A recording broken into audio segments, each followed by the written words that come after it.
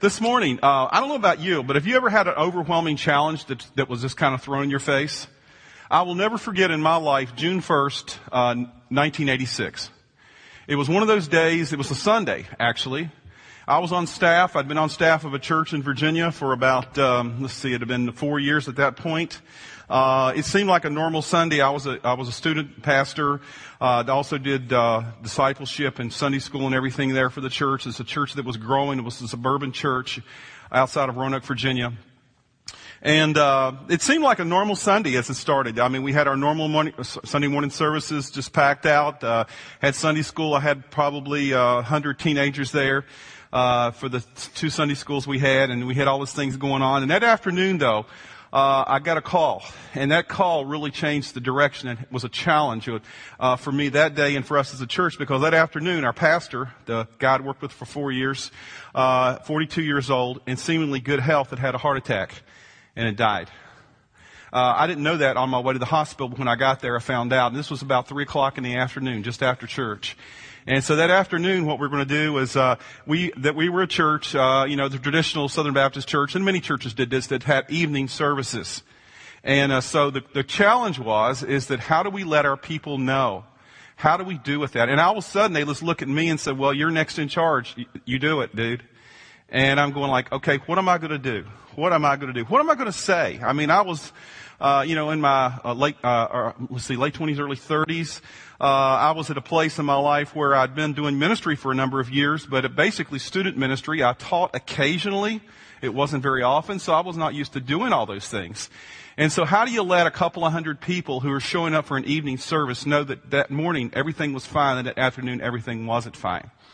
And so it was one of the biggest challenges that I was facing. So I remember that vividly. And you may have had situations in your life where courage, in a sense, was required, where things, didn't seemingly, was thrown at you. But often what we prefer to do, and when we have challenges before us, is we encourage to, we prefer to play it safe. We have preferred to avoid risk, to stay within our boundaries. If life were a swimming pool, most of us try to stay in the shallow end, and because that's the safe place to be. But there are defining moments in our life where courage is thrust upon us. We must make a decision about what we're going to do. And so often we think that courage is only for those big things. I mean, you hear the stories about some mom throwing her body over top of a couple of kids during a tornado and saving them, or something like that, or somebody who sees a car accident and goes over and the car's on fire and they rip the door off because of all their adrenaline and then they pull somebody. I mean, you hear those stories and you think, oh, that's courage. But I would say to you and say to all of us that courage is something that we need in everyday life. And so often, we don't even realize that it takes courage to do things like, today at the end of the service, one of the things that we have is we have a prayer room over here. And people, what we encourage people to do is at the end of a service, if they have a decision to make, if they need to talk to somebody about some next step they need to take in their walk with Christ, it takes courage to walk from here over to that room and say to someone, I need to take a next step. I don't know Jesus Christ. I want to make Christ the Lord and Savior of my life. It takes courage maybe this week for a young lady to break off a relationship with a guy she really likes because she knows that it isn't what God wants for her. That takes courage. It takes courage for a husband to look at his wife tonight and to say to her, before they go to bed, why don't we start praying together? I have to admit I've not been a very good spiritual leader in my house. That takes courage for a man to say that. It takes courage for an employee to say to a boss, I am not going to doctor the receipts anymore. It takes courage. It takes courage to sit across from a friend who you said, I want you to be my accountability partner, and to say to that person, I cannot seem to control my temper, and I keep yelling at my wife and kids, or I'm struggling with alcohol, or I'm struggling with pornography. Will you help me? I need help. That takes courage. Or it takes courage to fight for a marriage when you no longer feel in love with the person that you're married to. It takes courage to work through that. See, courage is much more of a quality that it's desperately needed on a daily basis than we often think. For the last several weeks, we've been studying a book called The Story. The Story is basically, and I've shared this before, but I want to share it again for those of you who've kind of come in recently. The story is a abridged chronological Bible, meaning that it is a large portion of Scripture, not all of the Bible, so probably 60 to 70% of Scripture. And basically it's a book that's arranged chronologically from when the Bible started and when it kind of concludes with the end. And as we go through it, it's taken and it's broken into chapters, 31 chapters that kind of help us to understand how things work. And there's no references or anything like that. It's just, you just read it like a book. There's some transitional statements in there. But it's abridged. It is not the whole Bible, so it is different than the Bible, but it is something to help us to get into the Bible. And somebody asked me earlier, said, a few weeks ago, said, man, it's going to be in there for a long time. We're going to be in that. I'm going like, well, what else do we study at Great Oaks? I've had people before ask me, well, do y'all teach, they don't come to church here, but they ask, well, y'all teach the Bible at Great Oaks? And I'm going like, what else would we teach? I mean, what did you know? Grimm's fairy tales or something? I don't know. What else do you teach when you church? I don't know what else. I would have no curriculum. I'd have nothing to talk about if we didn't talk about the Bible. So well, the thing is, what we're doing is we're doing this in a systematic way to help you to see the overview of the Bible. So yeah, it's 31 weeks, and this is week 7. So kind of numerically, we're kind of about a quarter of the way through. And this week kind of marks a transition as we end the first part of it, which is, we call it the Pentateuch, the first few books of the Bible, and get into where God creates, He covenants with His people, those type of things. Next week we start kind of a next part that will lead up to Christmas, and that's the part where it's about judges and kings. And so we'll be looking at that for a period of time. And then after Christmas about the prophets, and then about the New Testament, about Jesus. We'll spend a whole ton of time on the stories of Jesus in the Gospels, and then we'll end up with the end, which is where the Bible ends, the end. So that's kind of our story. But today we're in chapter 7. And in chapter 7 of the story, we read about Joshua, who was a man of great courage. The Bible tells us that Moses had died. We talked about that last week. He had been in this period of wandering with his people, and he'd come to the place, they'd come to the edge of the promised land, and he had died. And Joshua is the next generation leader. He's the guy who grew up on this journey of wandering. He was a young man when he first started, and now he's an older man. He's been around for a number of years now. He emerged as a leader in waiting, in a sense. But also something interesting about Joshua, and we'd read this last week, a couple of weeks ago. He was one of the original 12 spies that were sent into the Promised Land. Remember when they first got there, the first year, Chris talked about them going to Mount Sinai, and they're getting the covenant, getting the 10 Commandments, and getting all those things going on there. The first year was spent kind of there, and then they kind of journeyed up to the edge of the Promised Land, and there's 12 spies that were sent in. And as the 12 spies are sent in, 10 of the spies came back and reported this. They said in Numbers 13, it says, yes, we went into the land to which you sent us. It does flow with milk and honey. Here is its fruit. And they had this like pole with one bunch of grapes it took to 2 guys to carry. That was one bunch of grapes, is all I can say. But so it was this incredibly rich land. But then it said this, yeah, it's flowing with milk and honey, but the people who live there are powerful, and the cities are fortified and very large. And then a couple of verses later it says this, and all the people we saw there are of great size, and we seemed like grasshoppers in our own eyes, and we looked the same to them. Now, 10 of the guys come back and they're terrified, and that's the report they give, and we read that earlier a couple of weeks ago. But the issue is what happens is that those 10 people basically poison the people against going into the Promised Land. They become afraid and terrified. But there were 2 guys that came back out of the 12, 2 guys that came back, and they had a different report. Yeah, the land is flowing with milk and honey. We trust in God. Let's get going. And those 2 guys were Caleb and Joshua.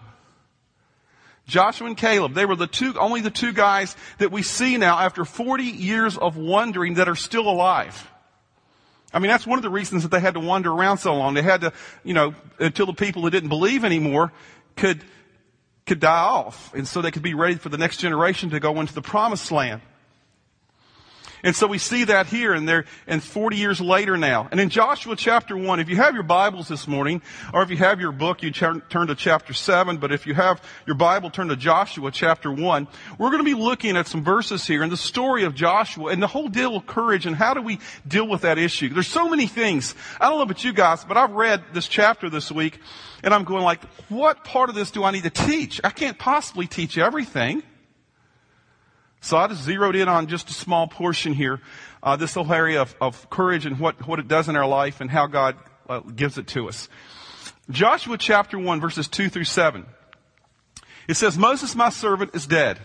Now then, you and all these people, God's talking to Joshua, you and all these people get ready to cross the Jordan River into the land I'm about to give to them, to the Israelites. I will give you every place you set your foot, as I promised Moses. He reminds him of the promise. Your territory will extend from the desert to Lebanon, and from the great river to the Euphrates, all the Hittite country to the Mediterranean Sea in the west. No one will be able to stand against you all the days of your life. Remember that promise. No one, Joshua, will be able to stand against you all the days of your life. As I was with Moses, so I will be with you. I will never leave you or forsake you. I will be strong, but be strong and courageous, because you will lead these people to inherit the land I swore to their ancestors to give them. Be strong and very courageous. He says this over and over. If you read further, he talks about being strong and courageous. Now the thing is when he encourages them to do this, why is he doing this? Because he is preparing them, God is preparing them for what will be required later. That's what God's doing. God is often, when he tells us and he gives us these experiences in life, I can go back and look at some experiences that I had some years before that happened where June 1st, 1986 happened, and I realized that those were some experiences that God was giving me in my life to prepare me for that time. And God even used that time to prepare me from some stuff later on down the road in regard to some leadership challenges. You see, because once Israel crosses the Jordan River and comes to Jericho, it's clear why God tells them that they need to be strong and courageous. Because this is a small facsimile of the wall. We brought it directly over from, we didn't. But the wall was this, the walls of Jericho, the city that they come to there as they go into the promised land, the walls of Jericho, we were told, that had two walls, an outer wall and an inner wall. And the outer wall was 6 feet thick, and I don't know how tall it was very tall. And the inner wall was 12 feet thick. And on the inner wall, people actually lived in the inner wall. I mean, you had I guess you had your residence on the inner wall part. So, together, 18 feet of wall, thick and really tall. And it was heavily fortified, and people all around it, soldiers all around the top of the wall of this fortified city. Now, this was the same city, one of the same cities they had gone to 40 years earlier, had seen, and the wall hadn't got any smaller than it was 40 years before. Matter of fact, probably they had fortified it even more over the period of time. The people hadn't shrunk in size either. And so the thing is, that's what we see so often. God was preparing them. He's saying, be strong and courageous, because you got some stuff ahead of you that I want you to be able to deal with. And so if we could sit back and read our story from beginning to end, it would be clear how often God has been preparing us for things. I mean, you can look back in your life and say, I went through that experience and it helped me to do this. I know, I've talked to you before. I know you had these same experiences that I had. And as we go forward in the story, it tells us that God had a plan for how Israel will defeat Jericho. And as we read through the next 4 or 5 chapters there of Joshua, basically talks about him sending a couple of spies in, and we won't go through all that story. They go and they find this one person who is sympathetic to their cause. She's a prostitute named Rahab, and she becomes one of their confidants inside the city, and they do all these different things. And finally they come to the place of going in, and God gives them the plan about how they're going to overcome this fortified city. And in Joshua chapter 6 verse 2, God tells Joshua this. He says, see, I have delivered Jericho into your hands. Now, if you don't know the story, you think, oh, cool. Well, the problem is the tense, the verb tense here. He said, I have done this. No, God. We're still out here on this side of the wall over here. Jericho's right there and the people are inside. None of that's happened yet. So why does God use this tense, this verb tense here? Why does he say, well, I have delivered Jericho into your hands? It seems that God is he's speaking out of turn here. Because Israel was still outside the fortified walls, but God was trying to tell Israel to have courageous faith. That God was going to fight the battle for him. Because courageous faith is this. Courageous faith is speaking of what hasn't happened as if it already has. Courageous faith is speaking of what hasn't happened as if it already has. Go to the next slide. And the thing is, we can't always assume that God will always give us what we want, can we? You know, if I want to go off and get on top of our building today, and if I would like to fly, and I have to jump off the building, do you think God is going to, sustain me for that? Probably not, because He never promised me anywhere in His Word that as a person I can fly.